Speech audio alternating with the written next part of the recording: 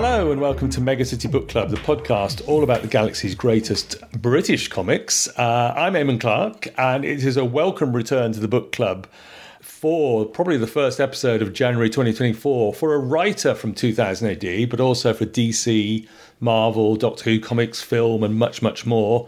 Hello, James Peaty. James, welcome back. Hello, Eamon. Pleasure to be back. It's great stuff. Thank you for coming back on the book club. And we've got an interesting gem, a short but sweet gem to talk about in a few moments.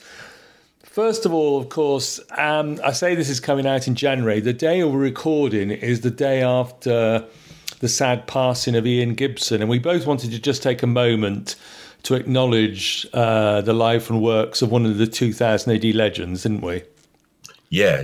I mean, he's a huge part of 2000 AD, isn't he? I mean, in terms of those early years and the kind of the golden period into the early 80s. I mean, I'm trying to think when the first time I saw his work, but it's sort of always there in those early years. Yeah. And then I remember reading his stuff when he moved, that little move into America, when he did Mr. Miracle for a little while. I remember that coming out, very good work on that. And then the Avengers, the Steed and Mrs. Peel, I should say. Mm. Which I think did that get reprinted a little while ago? It has been reprinted not that long ago, yes. And in fact, I was just reading John Freeman's Down the Tubes sort of memorial piece about him. And they also, on that article, they reprinted the Steed and Mrs. Peel cover he did for the Amazing Heroes magazine as well. But yeah, I think the Steed and Mrs. Peel stuff got reprinted a year or so ago. Yeah. It was about 1990 it came out, wasn't it? Yeah. I remember Morrison did the main strip. Yeah, no, I mean, he was just a huge figure. I mean, whether it's Robo Hunter, whether it's, Dread. When I was during lockdown, I did a reread of all the early Dreads, the first maybe 10 volumes of the collection, and how much he's in it, and also how many different pseudonyms he uses. Which is great. So I like that Ian Gibson thing. Yeah. But and obviously you can't not mention Halo Jones. I mean, it's just, that's, the kind of the jewel in the heart of 2000 AD, really, isn't it? I mean, it's such a brilliant strip, and it wouldn't be as brilliant a strip if it wasn't for him. Yeah. As great as Alan Moore is, it's so great for Ian's work on that. Halo Jones, of course, has come up several times in this podcast, and I have this morning joined the trend that a lot of people are posting, which is to post that last page from Halo Jones, book 3, where she gets on board the spaceship and she's just going out. And It ends with that beautiful portrait of Halo Jones by Ian Gibson. Yeah. A wonderful image, and just... well, hopefully a fitting tribute to one of the greats, one of the legends of the those early years of 2000 AD. Yeah. I mean, I don't know what they'll do, but I'm sure there'll be some memorial for him at some point. Hope so. Yeah. Probably news of that by the time this episode comes out, but we'll see. Yeah, I'd have thought so. Just very quickly, James, you've previously done episodes 113 about Screamer, 143 Detective Comics, and then 177 HMS Nightshade. One of my favourites now. And, of course, John Wagner is back writing some sort of filling in timey-wimey stories about Nightshade with Dan Cornwell on Battle Action. What did you make of the news stories? Well, we got in we were very prescient, weren't we, with our covering of that before it suddenly was rediscovered as this amazing piece of work. I thought the ones, they're doing some more, aren't they? They are, yes. Yeah. The one that was in issue 1, I thought was great. I thought that was one of the highlights of the run of the recent 5-issue thing. It's really beautifully done. It's a lovely story. It's got some great touches in it. It's very in keeping with the strip itself. It doesn't kind of detract from it. It's a nice little addition. Obviously, Dan's not Mike Weston, so it's never going to have that. So, and it's in colour, so it's kind of a different thing. But I thought it was a lovely short story. That one, I thought that was really great. I don't know how much he's going to do. Is he doing another one-off, or is he doing some? As far as I know, there's a story in the 2024 Battle Action series, or at least the series that starts in 2024. So hopefully, yes, there are some more one-off stories to do. But yeah, I'm certainly looking forward to them. You know, since you introduced me to it, it's one of my favourites. So very pleased to have John back on it, and I think John's enjoying it as well. hopefully he must be to go back and do some more. I mean, I think it's one of those strips that I think you can go back and reread it and it doesn't diminish. I think you get more from it, and I think maybe some of the other strips, maybe that's not so true. I mean, of that period, they have that wonderful nostalgia to them, but I think there's something really powerful in that, because maybe it's the setting on the boat, maybe it's the way that all the kind of dynamics of the crew are, and I think I prefer it actually to Darky's Mob by quite a way as a not just as a story, but I think as a collaboration between the two of them as well. I think there's something really sort of special about that strip, and it's kind of great to see it sort of have its moment in the sun, because I thought I imagined it for years. I'd read it when I was a kid when it was reprinted, and it was never talked about. And now, you know, it's great. But it's great. I think the other thing with them having the kind of treasury of British comics, there's now that kind of desire to rediscover these things, that there's an audience for this stuff. There's no news of a reprint, is there, for Rebellion one? Not a Rebellion reprint. No, we're still stuck with the Titan hardback one. Yeah. It's in the Garth Ennis Presents series, isn't it? Yeah, and I wonder if they'll do, maybe there's a kind of zhuzhed up remastered version of that could be done at some point. I'd hope so, with maybe the new strips in as well. But by the way, I mean, if anyone hasn't picked up that Titan collection that's out there, go and get them, because it's great. It is great. Okay, let me turn you to today's book, and I'll just say in advance, a very popular selection that since you picked, I've had a few people try to offer up to do it. Yes, I said it was already Bagseed. Tell us what we're talking about today in the book club, James. We are talking about a piece of social realist fiction. Kitchen sink drama. No, we're doing Hewligan's Haircut, which is a strip by Peter Milligan and Jamie Hewlett from 1990? Yes. So kind of that period where this is kind of pre the launch of the magazine, isn't it? I think. Just about, yeah. Just about. So it's in that period of Crisis has been launched, Revolver's about to happen. There's this kind of mushrooming of British creative comic book talent. That whole generation is really kind of coming to the fore. What's in that Cole Stock's book, actually, that's just been published, that Comic Book Punks, I'd say a lot of this is kind of in that sweet spot, isn't it, where he goes up to 95, I think, in the book. I haven't read it yet, but this 90 is kind of where this is just before Judgment on Gotham, isn't it? So this is...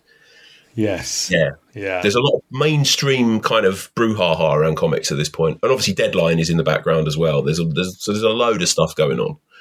And it's an unusual strip because it's Jamie Hewlett in the prog. Which we didn't get all that much of, sadly. So Hewligan's Haircut, a story in 8 partings by Peter Milligan and Jamie Hewlett, edited by Richard Burton. Prog 700 to 707 in 1990. We've both got a Rebellion trade from 2010. And you quite rightly pointed out the introduction is by Peter Milligan. I got confused because there's a Matt Smith introduction in the hardback Ultimate Collection version. So, first question, why this one for the book club? I think we mentioned this when I did the very first one, didn't we? So we've had a couple of diversions along the way into the world of Wagner and Grant. I remember it. I think it probably came out after Screamer was a year before. I guess I can't remember when was Prog 700. When in the year was that? Do you know? Gosh, yeah. Let's assume I was about 14 around the time, 14, 15. 1990, I'd have been 15. Maybe I was 14, but nearly. So it's kind of a key point in your kind of your adolescence and growing up. I was aware of the American comics. I'd started going to kind of conventions. I was aware of sort of Pete, I think, was starting to do Batman around this time as well. I was aware of his other stuff. I was aware of Deadline. I'd been to sort of the first UK. Yeah, so you're aware of it. And then there was this strip that was going to be in kind of Prog 700. And I think it's also because it's a big... Isn't this the first prog after Necropolis? Oh, right, yes. Is that right? I'd have to bring up Barney and just check. Why don't I do that? And we'll just... Yeah. Because I think this was when, I think there's the strip in 700 is the one that Steve Dillon drew after with Jasopovi coming back. Right.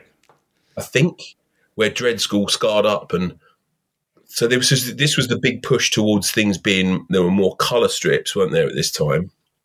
And it was obviously, as it was 700, it was a big sort of like relaunch issue.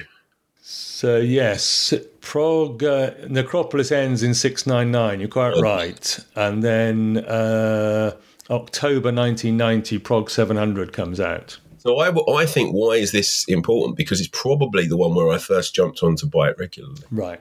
I'd bought it intermittently before then, but I think this was the kind of gateway drug to kind of end of Necropolis, start of the new stuff, because Wagner leaves and Garth Ennis comes in within about 6 to 9 months, isn't that right? I think I was on Dread and Democracy, all that stuff. So this is when I was kind of coming into the comic regularly for the however many years I read it for, sort of like continuously.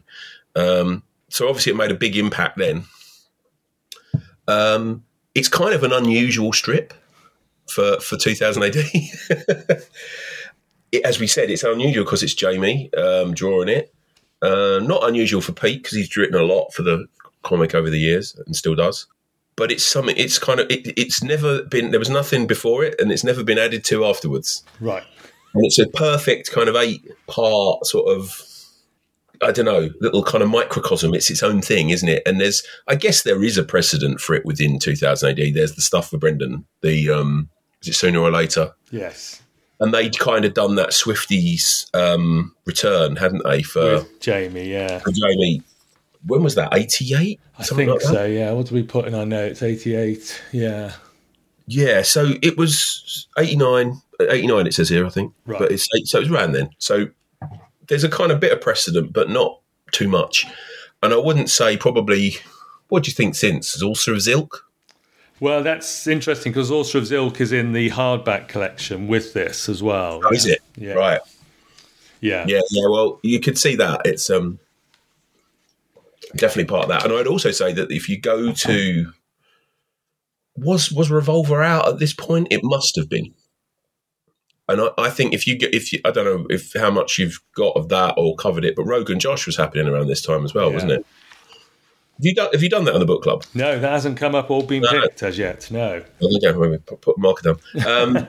That's an amazing piece of work as well, and I think there's a kind of lot of there's a sort of correlation between the two of those that they're doing. That's some of Brendan's best work. Yeah. I think that's without a doubt. There's a similar kind of surreal, kind of madcap quality to it. It's different, obviously, because it's in a more adult comic, but I think there's a bit of kind of connectivity between the two. So I think yeah. Okay, give us the surreal setup of Hewligan's haircut. What is this story, at least in the setup? Yeah. So they say. The elevator goes down and then it goes back up and then it goes sideways.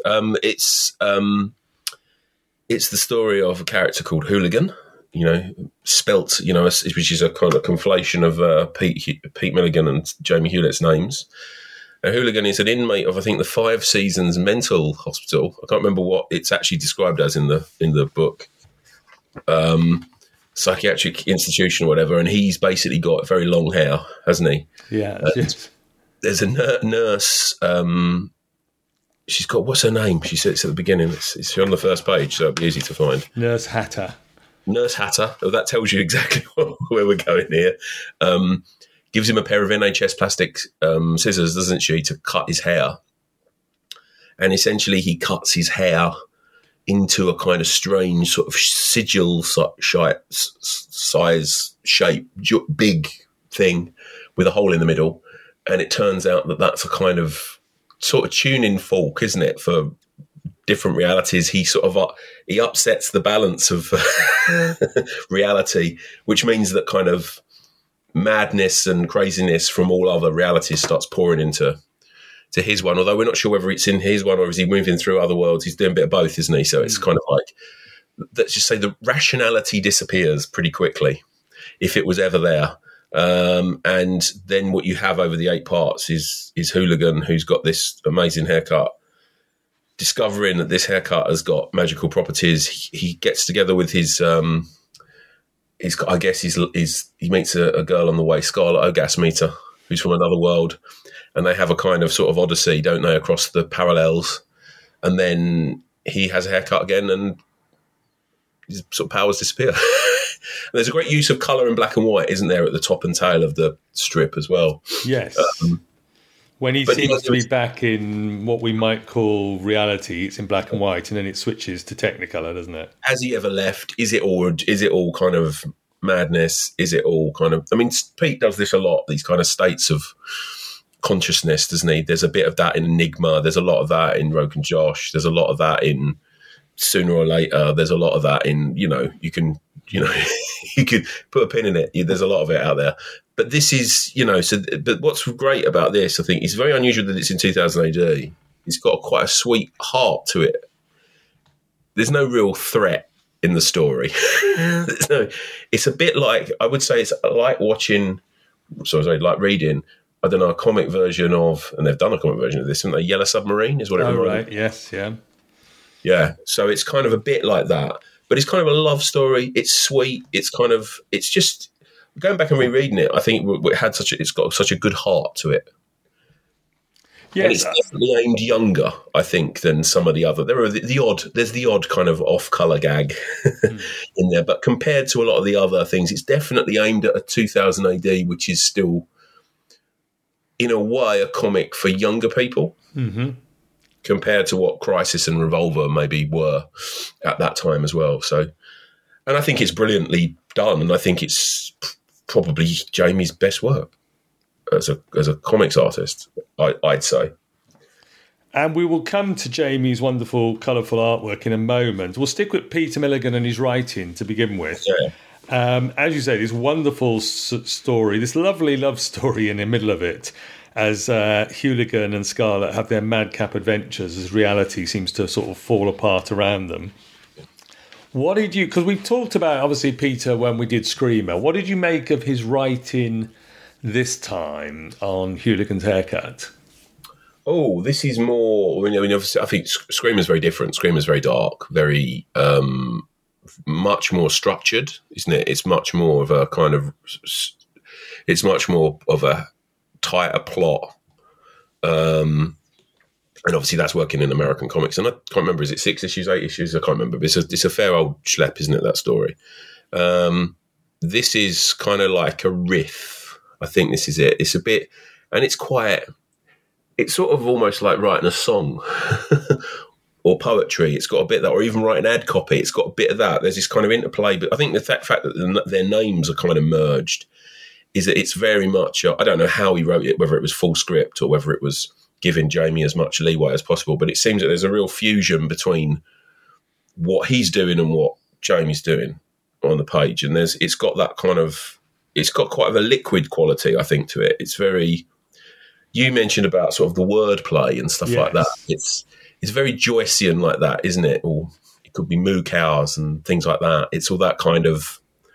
It's got that kind of slightly Dada sort of quality to it, but it's a little bit like he did some stuff in when he wrote Animal Man. Yeah. I think it's quite similar to that. I don't know if you've read his Animal Man arc. Not completely, because obviously that's aimed a bit older as well, but there are elements of that which I think are very similar to what he's doing here, that kind of absurdist thing. But with heart, that's the thing that always, I find, works really well with the work. I mean, obviously, the obvious parallel to him working is someone like Grant Morrison, isn't it? Yeah. Yeah. Well, I always find that Pete's work is more human. Which is not to say that I don't think some of Grant's... I think things like the Animal Man was his own run on Animal Man. That's why Pete followed him on Animal Man. There's obviously a connection there. And I think some of the stuff he did in Doom Patrol, that last issue of Doom Patrol, where they go find Crazy Jane on the bridge, is one of the best things Morrison's ever written. But I don't think he has that same level of humanity that Pete has, which is there in all of the work, all the way through, in all different ways. And he's got written a vast amount of stuff, and it's very, very... There's a lot of very different stuff as well. But I guess there's a bit of X-Force in there as well. There's a little bit of that, I think, maybe bubbling away. So he's got those. That's kind of one element of what he does, I think. And this is kind of a very good example of that.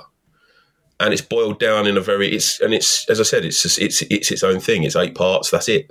Beautiful little thing. It is, obviously, we're going to come to the visual inventiveness of it and the massive amount of stuff that's going on in each page.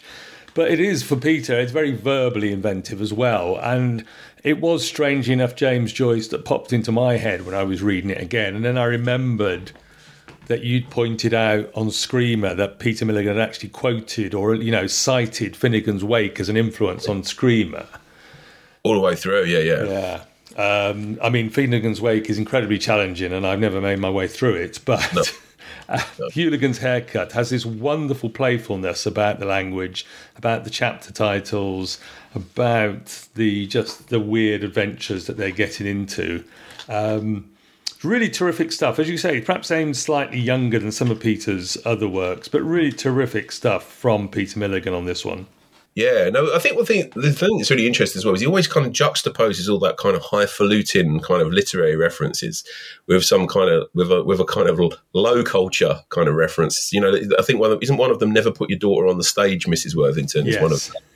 There's a whole kind of element of that runs through the work as well, and I don't think it's just that, but in other series that he's done down the years, there's always he's a very there's a class element to what he writes, which is always very lurking in the background. And he's very funny. I think that's the other thing as well. All of it's funny. He's very amusing. But even you go back to sort of like you talk about the putting in references to Finnegan's Wake and Joyce in Screamer. But I remember as a teenager, I bought The Naked Lunch. Oh, right. Rose's Naked Lunch because it was mentioned in Animal Man. Right. Oh, I better read that. Yeah. And in there's a Batman story that he did. It's the first one. It's the one that Kieran Dwyer draws, the Riddler one, where Alfred's reading The Crying of Lot 49 by Thomas Pynchon. And, that's, of course he would. Yeah. So guess what? I went and bought that, because I was an impressionable 14-year-old. So I think there's a lot of that in his stuff. He made you, he definitely made you aware of a world outside of comic books. That I think the thing is the references are they're not just comic books and say cult TV, which for some people that is what they do. But I think there's the references of the literature. I think they're kind of more elegantly woven into the stories, say, than in something like Alan Moore's work, actually. Right. Yeah. I do sometimes feel with Alan Moore's work that you're being hit around the head to be told how clever it is, yes. Which I probably is sacrilege to say that out loud, but hey, I'm old now. It doesn't matter. Whereas I think with that, it's much more, I remember Morrison saying that he thought Enigma was a more adult and mature superhero story than something like Watchmen. Which I think there's definitely a case to be made for that. I think that's one of the things he brings to the table as a creator, and what makes him unique actually amongst all the British creators of that era. He's genuinely literary. There's for some reason I've just opened on the first page of part 6 or part in 6 where he does the gag, which I think he's taking from the Fly movie, where he says, "Last night I dreamt I was a shredded wheat. This morning I can no longer remember whether I was a man who dreamt he was a shredded wheat or a shredded wheat dreaming it was a continental breakfast," which for some reason I just love that gag. Did you, you're a writer now, James. You read Thomas Pynchon, you read Burgess, you read Joyce, but of course you read Peter Milligan. Did you find that sort of stuff having influences on your own work now? Well, it's hard to say, isn't it? Yeah, of course. I mean, I don't think you can not sort of imbibe all that stuff when you're that age and it not kind of make a mark. I mean, what I loved about Wagner, Grant, and Pete Milligan is they were never snobby about what work they did. So they were working on Batman. They were working on. I've reread a lot of the Batmans in the last couple of years as well because they've been re-released in trades for like the first time in 30 odd years, and they're so good, so good. Genuinely brilliant. So I was obviously always kind of, I think I was drawn to that you could do this in a kind of very accessible and mainstream fashion. So yes, I'd say undoubtedly there was an influence. But I mean, there's life's full of influences, isn't it? There's you can't be Peter Milligan. You can't write like Peter Milligan. You can't write like Alan Moore. You can't write like I don't know. You can't like Robert Holmes to pull one out of the air there. You can't do that. You got Dennis Potter. You can be kind of influenced and have certain sort of parts of your synapses kind of fired off by that. But you kind of do try and do your own thing as well, as poor or developed or as successful, whatever. They all go into the pot, I think. But he's definitely a huge flavour in the pot. I mean, I think when I was doing Doctor Who, I would think about that, actually. I remember consciously thinking of Shade on a couple of stories I did for that. Not to rip it off, but I did one with a giant smile in the sky. I don't know if you've ever read that one. It was a 12th Doctor one I did with Warren Place. And I remember that thinking that was very Doom Patrol-y, very Animal Man-y, very kind of, that was very much drawn from Shade. And there's a bit in the second book of Skip Tracer, the one that's Colin McNeil drew. There's a giant head that starts talking to him. There is. And I was thinking of the JFK story in Shade. Have you ever read that one? Yeah. The Kennedy Sphinx that comes out the road. Yeah. I was definitely thinking of that. And I think I did the very last Doctor Who story I did, actually. I was kind of thinking of, probably it's actually very similar to Hewligan's haircut, thinking about it. Someone locked in a kind of dream world meets a girl that's not the girl. It was part of that Road to the 13th Doctor thing I did. It was called Tulpa, which I think was also, I then discovered afterwards is the name of a story in Detective Comics that Alan Grant wrote, which I'd completely forgotten about until I reread the thing, and it was like, oh, right, yeah. There were no ideas. I'd been thinking of Twin Peaks, actually, because they talk about tulpas in that. So it was this kind of dream thing. So there's a lot of that in that story, actually, and that is, I kind of didn't start off thinking that, but when I was writing it, I thought, no, I'm going to lean into that. This feels very of a piece with that. So I would say yes, there is definitely a lot of influence in that. For good or for real. And you've mentioned obviously several of Peter Milligan's works on various different comics over the years, and of course still working for 2000 AD, probably Zorster of Zilk is the most recent one. What is your favourite of Peter Milligan's work? He didn't do that, did he? I thought it was. Oh no, you're right. It's Brendan McCarthy and Al Ewing, isn't it? Yeah. And then someone else. Was it Dave Bailey did the second one? I can't remember. Okay. Yeah, I don't think he's worked for Brendan for a long time, actually. No, right. But what about your favourites of his work? Of Pete's? Yes. Ooh, my favourites. I do love Rogan Josh. I think that's brilliant. Right. Enigma. Actually, I'll tell you, my single favourite is Face. Have you ever read that? No. That Dean Ormston, Duncan Fegredo drew it.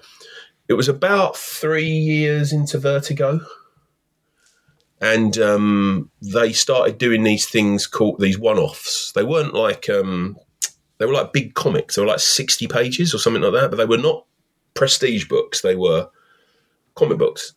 Vertigo Visions or something like that. I think Kill Your Boyfriend was one as well. Oh, right. Yeah, I remember that one. Philip Bond. Yeah. And I always remember it was the tagline for this was there was three. I think there was one that Jamie Delano did with Al Davison called Tainted. I'm pretty sure it was the Kill Your Boyfriend was the other one, and then the other one was Face.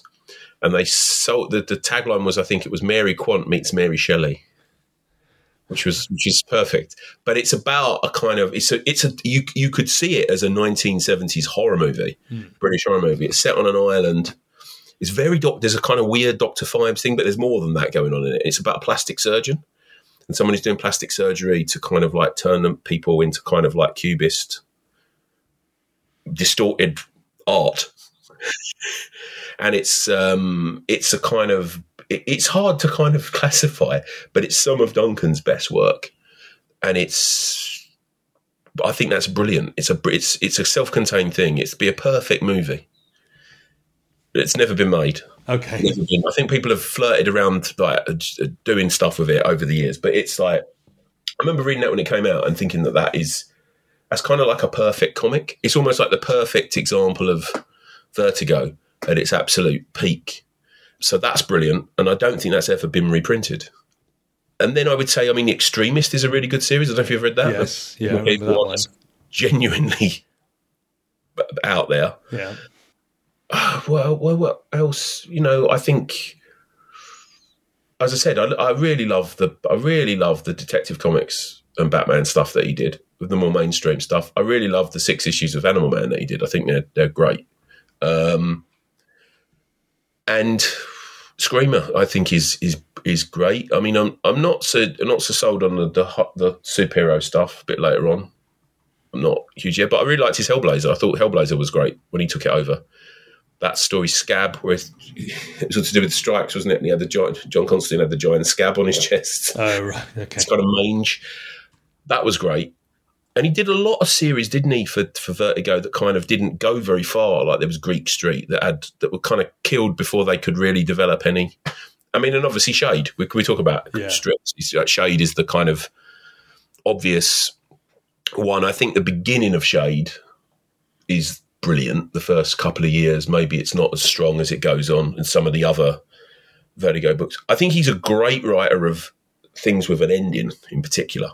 I think he's a brilliant at writing, you know, the 6 issue, the arc, the kind of that type of thing, which, you know, all the things I love the most are the things that really do have a kind of, you know, a kind of conclusion, I guess, really.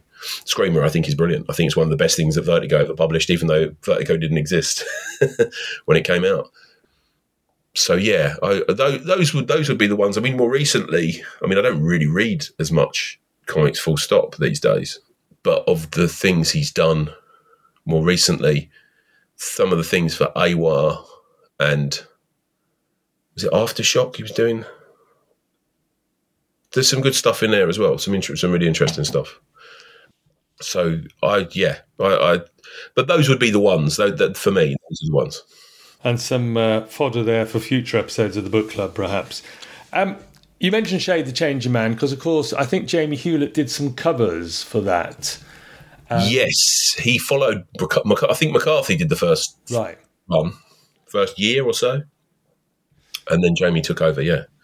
So let's turn to Jamie Hewlett, who I've got in our notes was recruited out of art college by Brett Ewins to work on Deadline, and of course famously creates Tank Girl in issue 1, 1988, with Alan Martin.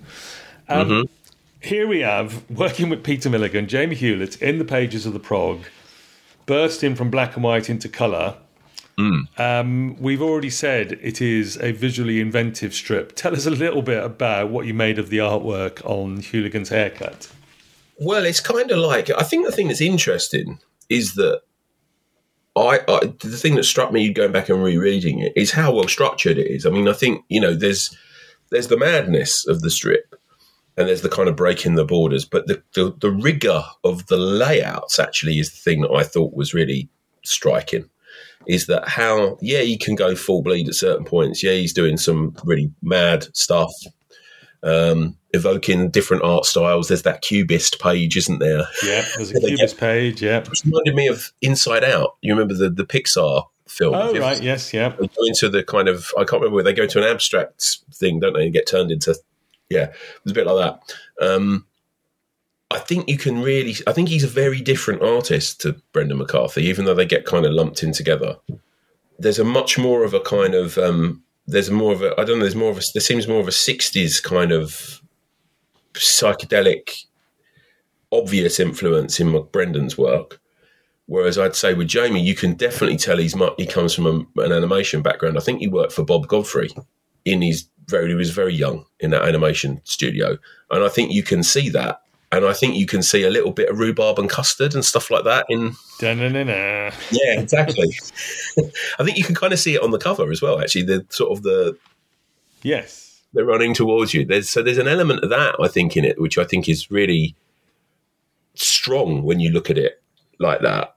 And I think the thing that he's under, everyone says, the weird kind of faces and the weird designs, but the cartooning is great as well. Yeah. Wonderful cartooning, and very cartoony in its style, as you say, when compared perhaps to Brendan McCarthy.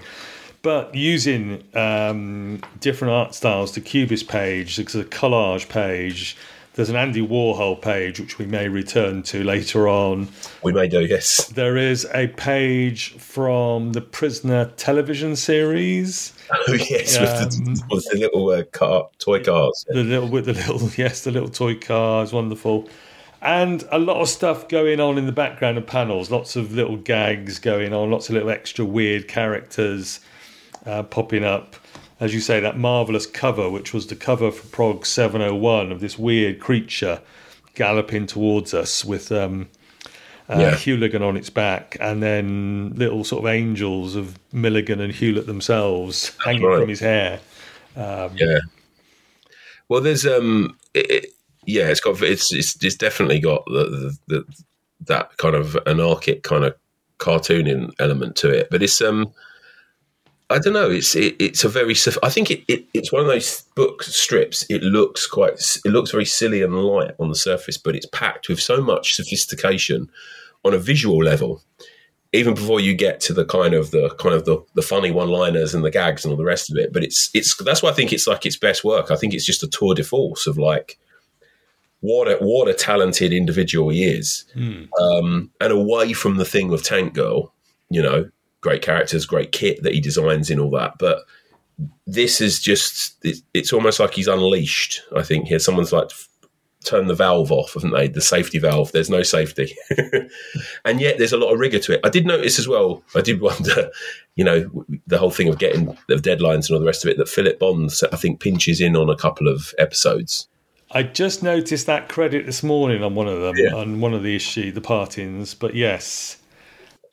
And obviously Philip draws not dissimilarly to, in terms of the cartoon. He's a different artist in some respects, but there's a lot of similarities between the two of them as well. So clearly it was, I wouldn't have wanted to be Richard Burton. And I wondered how they scheduled it, whether it was ever kind of, was it scheduled well in advance? Was it scheduled? Because I can't imagine that it would be, but I don't know. Yeah. But then these are the days of them having enormous amounts of stuff in drawers, isn't it? So, yes, absolutely, yeah. But I can't imagine for a second that this would have sat around. I've noticed that the hardback lists Tom Frame Pericles as doing the lettering. Everything else, as you say, Philip Bond, and then it's all Jamie Hewlett on the colours and design, I presume. And how much of it was in the script from Peter Milligan and how much of it is Jamie Hewlett just going rampant with these crazy little background cartoons and sketches. Scarlett asked me to draw in a door on a wall that they can escape through, and stuff like that. Tremendous. Of course, he's probably... We're sort of talking about his comic book work, but he's probably best known now for helping co-create the virtual band Gorillaz with Damon Albarn. But absolutely, yeah. Here he is in the pages of 2000 AD and doing wonderful stuff on a nice self-contained 8-issue story. Well, we talk about his limited amount of comics work for 2000 AD, but it's his limited amount of comics work full stop, isn't it? I think... Was there much after they did a miniseries, a Tank Girl miniseries in 95, 96, I think, for Milligan wrote it, Jamie drew it for Vertigo. And I don't think there's that much more in terms of interiors after that. I mean, he was off doing the kind of advertising and, music design. I think he did a strip for Pulp, didn't he? For Common People. I remember him doing the covers of like the Cud and Senseless Things records in the early 90s. I think was it Senseless Things album that he did the cover to? It was definitely one of the singles. Remember that at the time, their whole kind of thing was very The Grebo rock, crusty sort of rock, was very, that was that. But that cover, the image that he had on the records, that was very, very. I think that was all over the way that record was was sold and marketed. Pardon me. So yeah, so he moved in. Definitely moved away from comics pretty quickly. Yes, obviously, Tank Girl is one of his major creations, and 1995. I think was when the Tank Girl movie came out, the other British comic book character who got a movie that year. But there were three big ones, weren't there, that year? There was the Batman Forever. Right. It was when Batman discovered nipples. There was Tank Girl and Judge Dredd that came out. I remember getting called up. I was at UCAC that year. And they said there was a panel they were doing, and they said, has anyone seen all three? And I ended up going on stage. With Dave Bishop and I think it was Alan Grant and someone else, and it was like basically weren't they all shit? it was like, but yes, he did. I mean, it rarely turns up, Tank Girl. I mean, and we were talking about Doctor Who, Rachel Talalay, who directed the Starbase a couple of weeks ago. I mean, that film kind of killed her career as a film director. She'd had she directed one of the Nightmare on Elm Street, her first film was like a Nightmare on Elm Street film, which was quite successful. And she did another one. That was the big opportunity, wasn't it? And it just... Big dampener on everybody's career, it turned out. I think it was, yeah. Well, it kind of killed Tank Girl as a character as well. And I mean, the Dredd film didn't kill Dredd, but I don't think it helped Dredd. Not the way people thought it would. No. I think they made a certain amount of money in the short to medium term on like the light, whatever that was around at that time, but in terms of the character, I think what it did for both of those characters was it took away any semblance of cool. Right. And Tank Girl, definitely. Tank Girl's just kind of like, it's kind of amusing mess. It's it's the first time I ever saw Naomi Watts in a film. Right. Because she's Jet Girl in it, isn't she, I think? But I always remember Ice-T in the kangaroo suit. Yes. It's just... And Malcolm McDowell's the villain, isn't he, I think? Well, it is going to come up on Mega City Film Club, actually. Is it really? And also, somebody has picked to do Tank Girl fairly early in 2024. So both the comic and the film will be coming up later this year. Oh, I anticipate that with with glee. We will fall into the world of Tank Girl. Yeah. But yeah, so it was, it's that he's definitely known for that. But he was, I mean, when did Deadline go? About 95, 96 as well? That finished, yeah. Yeah. So, when that went, what was there for him? He did that strip in The Face that got adapted. Is it called Meet the Free? I can't remember what it's called, but it was adapted into Fu Action. Do you remember that from BBC Three? BBC Three in about 2000. Do you remember Being Human, the series? Yeah. But BBC Three did a load of pilots for shows that they were going to make into series. Is when BBC Three were doing Torchwood and all those things to try and do more original shows on that channel. And one of the pilots was Fu Action, which was based on a strip that Hewlett did for, I think it was The Face. And Euros Lyn, who directed quite a lot of the Doctor Who's, directed the pilot. Jamie Winston was in the pilot. Oh, right. And BBC Three aired the pilot. BBC Three said they were going to make that into a series. And Being Human wasn't going to be one of the shows that got made. And then there was some kind of online outrage. More people liked Being Human. They'd already decided they were going to commission Fu Action. And then it was commissioned for a 6-part series, and then it got decommissioned. It never happened. And they made Being Human instead. So his work kind of nearly happened in a live action sense. And that kind of pilot has disappeared almost from I'm sure it must be out there somewhere in the internet. Everything does, but it's sort of, that's a forgotten kind of footnote in his his meteoric rise after that, because then obviously he ended up living with Damon Albarn in their flat, and I think coming up with a virtual band, and came up with a virtual band. I mean, and obviously that was far more successful for him than anything else, and far more successful for Damon Albarn than Blur. I think Gorillaz sold way more records than Blur ever did, and certainly internationally. I think they were, and obviously his look, the look of those characters and the look of the videos and everything was completely, him. So pure Jamie Hewlett. Yeah. So Hewligan's Haircut, 8 partings. We'll turn back to Jamie Hewlett's art and we'll play Grail pages, James. Yeah. Not that vast number of episodes to choose from, which also makes it easier, but at the same time harder. What have you gone for a couple of pages or covers? Well, there's, I think, the first appearance of Scarlet, which is a double-page spread. Where it makes you turn the comic sideways. That makes you turn the comic sideways. Yeah. Which is pretty fantastic. And the Warhol page. Classic Warhol of the repetitive image, but with different colour tones. There's even the Campbell's tomato soup on that page as well. Both pages featuring the wonderful heroine Scarlet O'Gasmeter. And we're going to give you those. So we're going to give you a double-page spread where it makes you turn the comic sideways. Thank you very much. And a Warhol page where the images mostly stay the same, but the colour changes. And there's plenty of wonderful Peter Milligan dialogue on there as well. Yeah. And I guess knowing your admiration for Peter Milligan, you'd quite want the dialogue boxes as well on the page. Well, it would be nice. It would be nice. It would be nice. I asked Pete. I sent them through to you, didn't I? I emailed him some questions about the. Yes, let's talk about that because you did have a conversation with Peter about this. I did. Yes, just sent me an email and.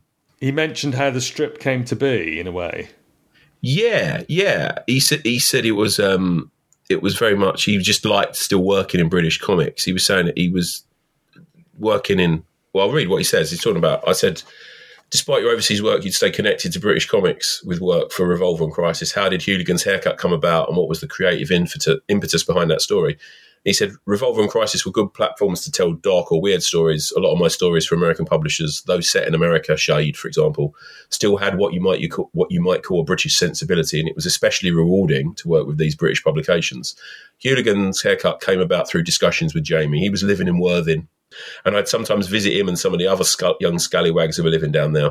I think the idea of a haircut so insane, so unlikely that it could alter the nature of reality probably grew organically out of a friendly argument about which hair gel one should use.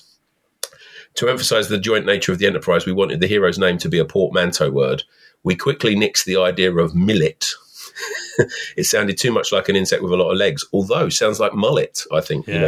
You could have gone there. But I think they probably were right not to go that, though maybe that would have been appropriate, and settled for Hewligan instead. It was more euphonious with the pleasing echo of Hewligan. So, and where did you meet Jamie? I don't remember where I first met him, a convention maybe, or one of my signings. I think we pretty much always talked about doing something together. I wanted to do something that intrigued me, that was a 2000 AD story, more in the spirit of sooner or later than the usual stuff you found in there. And we always wanted something that would be a platform for Jamie's energetic and creative style. Something weird, but maybe with a hint of silliness or lightheartedness at its heart. And Hewligan was the product of that. What I did ask him about, and it's what I really remember about the book, is it was collected very quickly after it was serialised. Mm. And it was at that period where Fleetway, they had the Maxwell money, and very quickly Maxwell took all the money. But it was at that point where they were publishing the graphic novels, and they'd done Slain, hadn't they, at that point, the first one, which was a really big deal when that came out. And this was very close after. It was an oversized... Have you ever seen the graphic novel? No, not that one, no. No, and I don't know where you can get it. It was oversized, and it had the haircut sort of cut like a stencil cover. Right. So you opened it, and it had a hole in the middle. Yeah.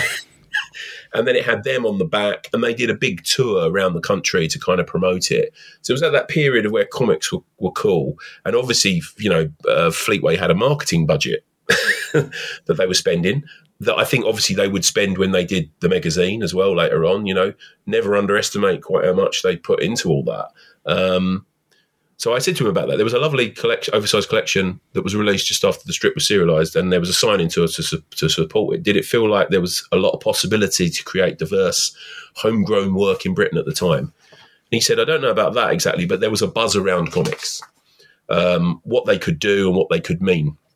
Brendan and I had pushed the boundaries at 2000 AD with Sooner or Later, and had also, or about to publish Skin, which was a comic that would have been unthinkable not so many years before. For some people, it was still unthinkable when it was due for publication in Crisis, which is why it didn't get published there.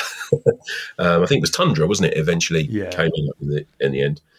And then I asked him about Hewligan's haircut in the context of his broader work. And I said it sort of stands apart in terms of 2000 AD. He says, it fits very snugly with what I've done, maybe on the outer stranger wing of my oeuvre.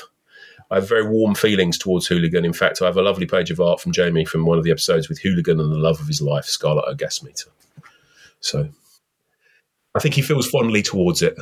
Good. Well, thank you for contacting him, and thank you to Peter for getting back to us about it as well. And he mentions he's got a page of Hewligan from Jamie.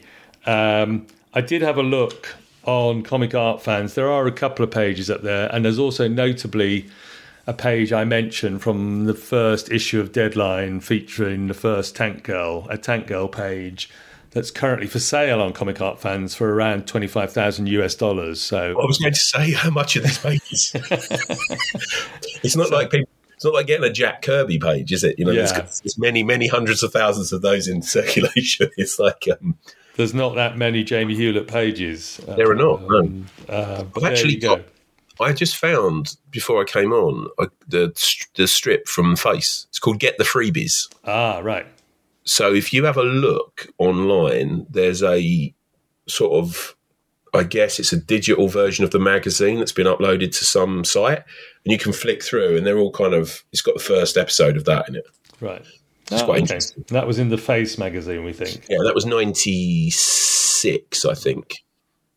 Very exciting. I'm just going to go back to Grail pages and give you that double page spread and the Warhol page, and I will probably just pick the cover from Prog 701 that becomes the cover of the hardback and the trade edition that we've got, just as you say, for that wonderful madcap energy. And also, now you've mentioned rhubarb and custard, and I can't sort of unsee that. Or No. The music's there in your music's there. Yeah.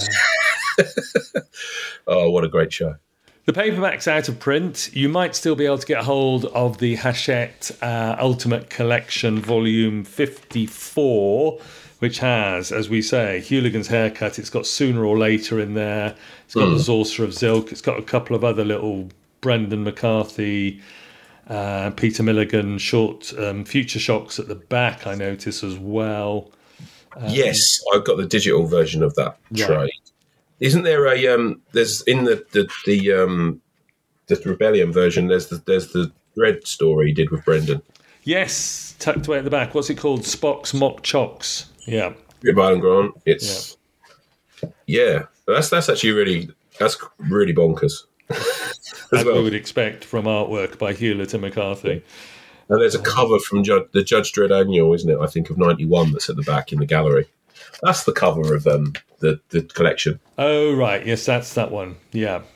Yeah, and that was that had a hole in it. And a hole where the hair is, yes. Yeah.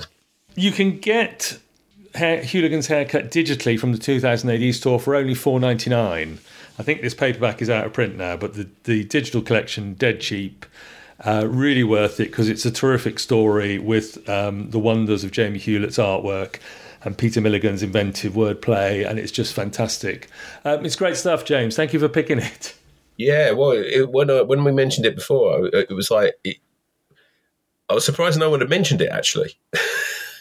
But I guess when you get past the obvious ones in the history of 2000 AD, this is one of the ones that's kind of it's got some real value to it. Do you know what I mean? It's got and I think people who read it remember it. They do, and like I say, since you picked it, I've had several people ask me if they could do it on the book clubs, and I have to say it was Bagseed already, but there you go. You got in there. I got there in 2019. And we may be returning to Peter Milligan and possibly Rogan Josh in the future. Yes, yeah, that would be great. I don't know if there's a collection of that around now. No, we shall have to look into that afterwards. I did buy through in Gosh, going into Gosh in their bins, an almost complete run of Revolver. Ah, nice. Which obviously my wife wasn't very happy about because it smelled of mildew. But I reread, well, not all of it, but most of it And it was like, yeah, it's great. And the Dan Dare that's in that as well, the Ryan Hughes and Grant Morrison one, is another great, or I think really interesting piece of work from that period, if only for Ryan Hughes's artwork on that, which is absolutely sumptuous. They're actually interesting. There is a little section we talk about of Jamie's work. He did draw, I think, 8 pages of Doom Patrol issue 50. Which is in the collections. And if you're ever interested in seeing his version of the Doom Patrol, it's great. It's in one of the trades. It's in like the 4th trade of that Morrison run. I can't remember what that one's called, but it's in, I think it's volume 4, but he did a section in that and it's fantastic. It's really, really good. His version of Robot Man in particular is very good. And the Love Glove, I think, is one of the characters in it. He does very brilliantly as well. So pick that up if you have a chance. I will. I could look out for it. James, we turn to guest projects. Let's start with Skip Tracer, there's a collection that came out last year, as we record, 2022, of Skip Tracer Legion that's still available. That was the first 2 books. Yes. So it's one. It's annoying. On the cover, I think they only credit Paul Marshall, and he does half of it because the other half. Colin is the other half. Yeah. So that came out as a digital trade last year. I have no idea if they didn't tell me when that was coming out. So and if they'll tell me if another one comes out, I have no idea. But yeah, that's out, and it's nice to have that kind of collected because the whole thing is finished now. So that was kind of my lockdown project. I think I had loads of that stuff kind of commissioned back to back. So I was working through it over a 2-year period, pretty much. And then it was so we did 7 books of that. Right. So I don't know how it works in collecting it when they do it in a trade with 2 book volumes, but I'm sure they'll work it out. They'll work it out, yes. Yeah. So yeah, that came out last year. That was good to see. I'm really glad that Paul did so much work in it. I'm slightly sad that we didn't get to do a bit more with Colin. I'd like to have done maybe one more with Colin, because I think his version of it is interesting. It's sort of similar but different, obviously, because they're very different artists. And I was in my mind, I was kind of thinking of them flipping between every other one. Right. That isn't what Tharg chose. So, but it's kind of interesting that had to have a very different art style in that second trade. And I'm not sure Colin's done very much outside of Dread, has he? I mean, he did. I know he did Surfer recently, but yes. It's all very much Dread world stuff. I don't think he's done very much that's not Dread related in the last 10 years.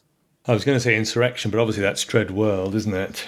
Yeah. Yeah, outside of the Dread stuff, or Dread related stuff, I don't think there's very much. Yeah. So that's out, and more collections hopefully to come.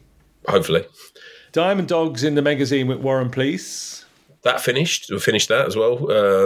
We had Armitage in the last book of that, which we did we ended it. That was always designed to sort of end. I'm very glad we did that, and I'm glad we did it with Warren all the way through. Right. Yeah. So I don't know if there are any plans for that. I'm not sure. Again, they never tell you.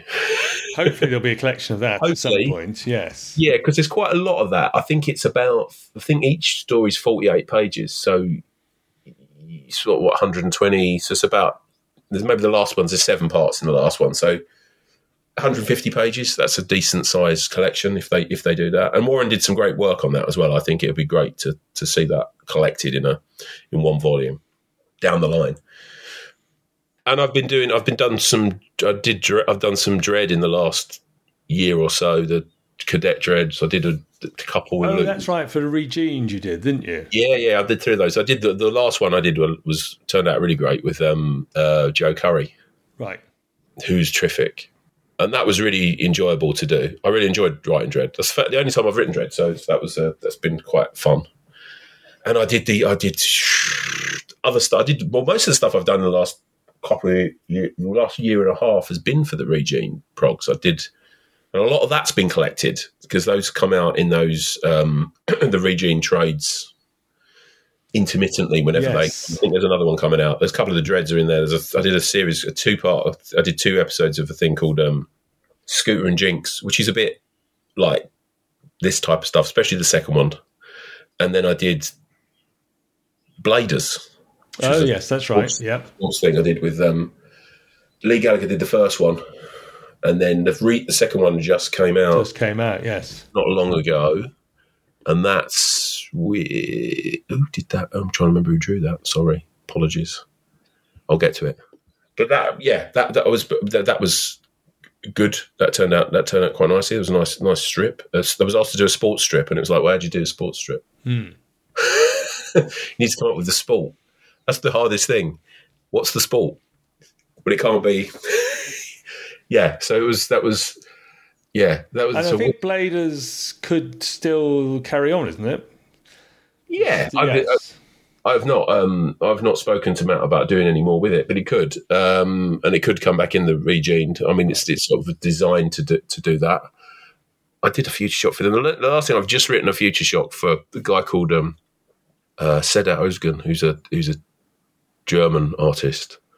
I think he's doing his first work for the Prog, which should be out early in the new year, right. Which was good fun. Yeah, that was good. And I was talking to Matt last week, and I'm going to do some more stuff in the new year, but a bit too early to say what we're going to do.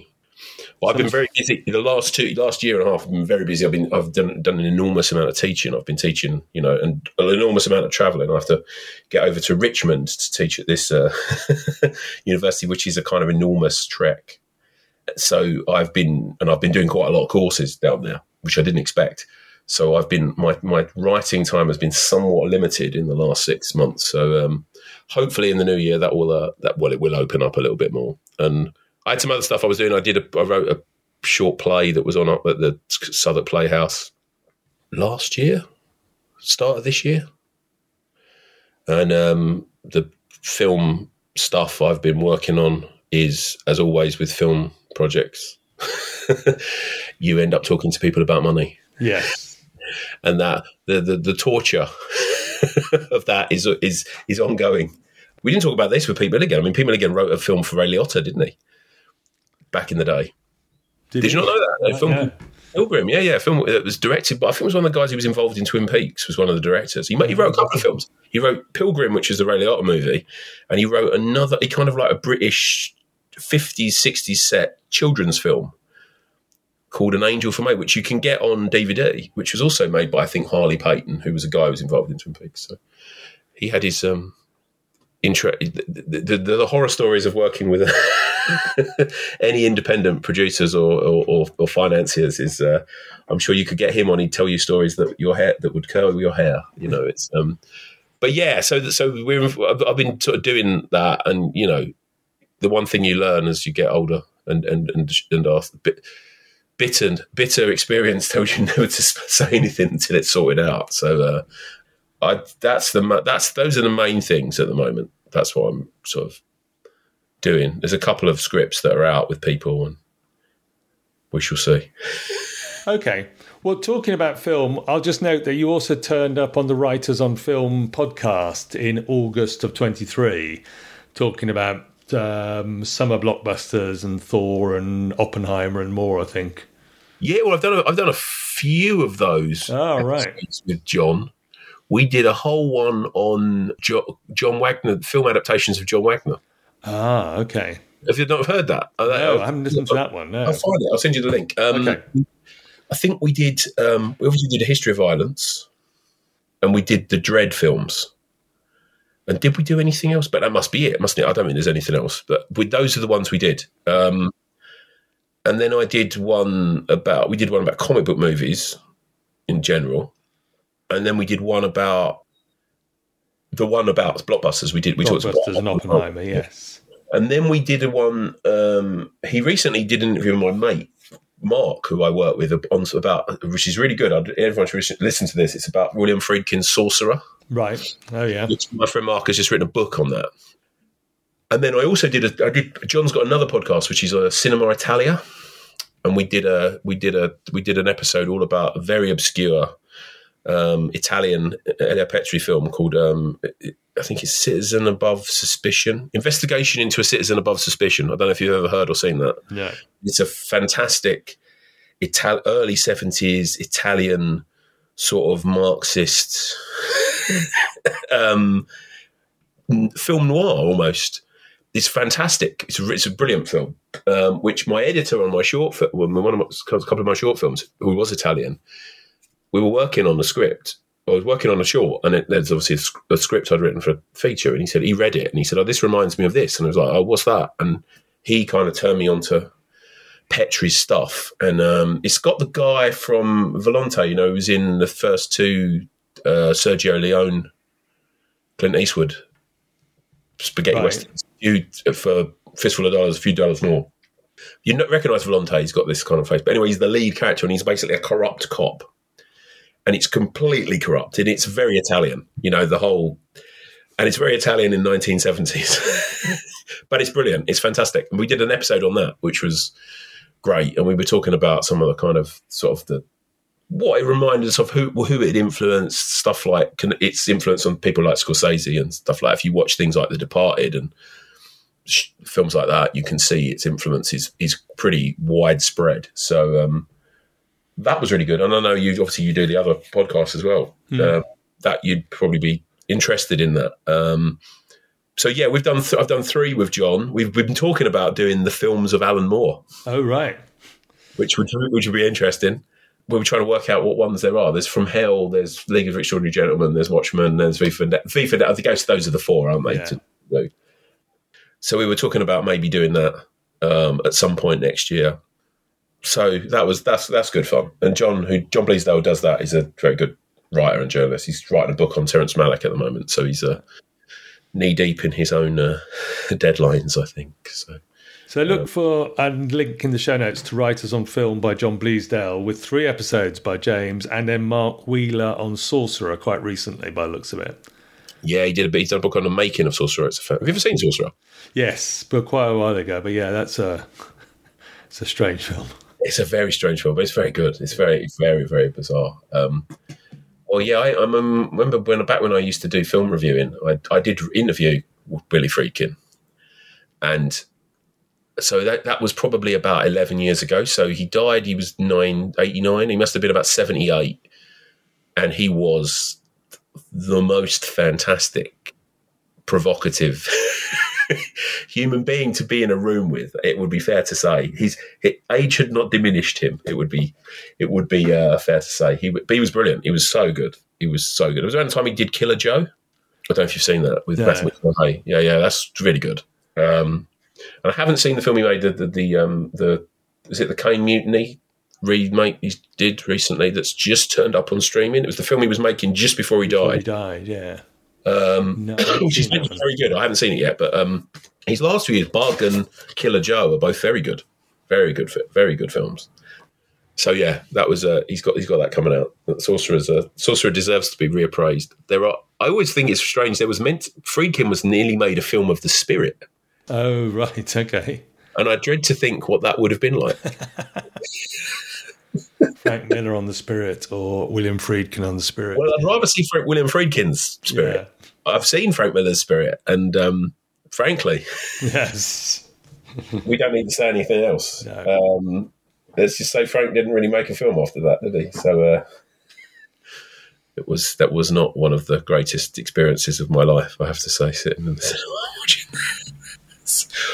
So, as I say, look in the show notes for links to James's projects and to the Writers on Film podcast, and lots of stuff to talk about there as well. James, thanks for coming back for a 4th appearance and for choosing Hewligan's haircut. Glad to have done that one eventually. We got there in the end. Yeah. Pleasure. And thank you to everyone for listening to Mega City Book Club. Follow us on megacitybookclub.com, on Facebook, on Instagram, Mastodon, Blue Sky, Threads, probably on Zonal, Frequency and Modulator now. What any other social networks that Peter Milligan and Jamie Hewlett have thought up. And email me, mcbcpodcast@gmail.com, if you've got a book of your own that you want to come on the book club and discuss. So until next time, when we're passing a judgment on another great haircut, it's goodbye from me and... It's goodbye from me.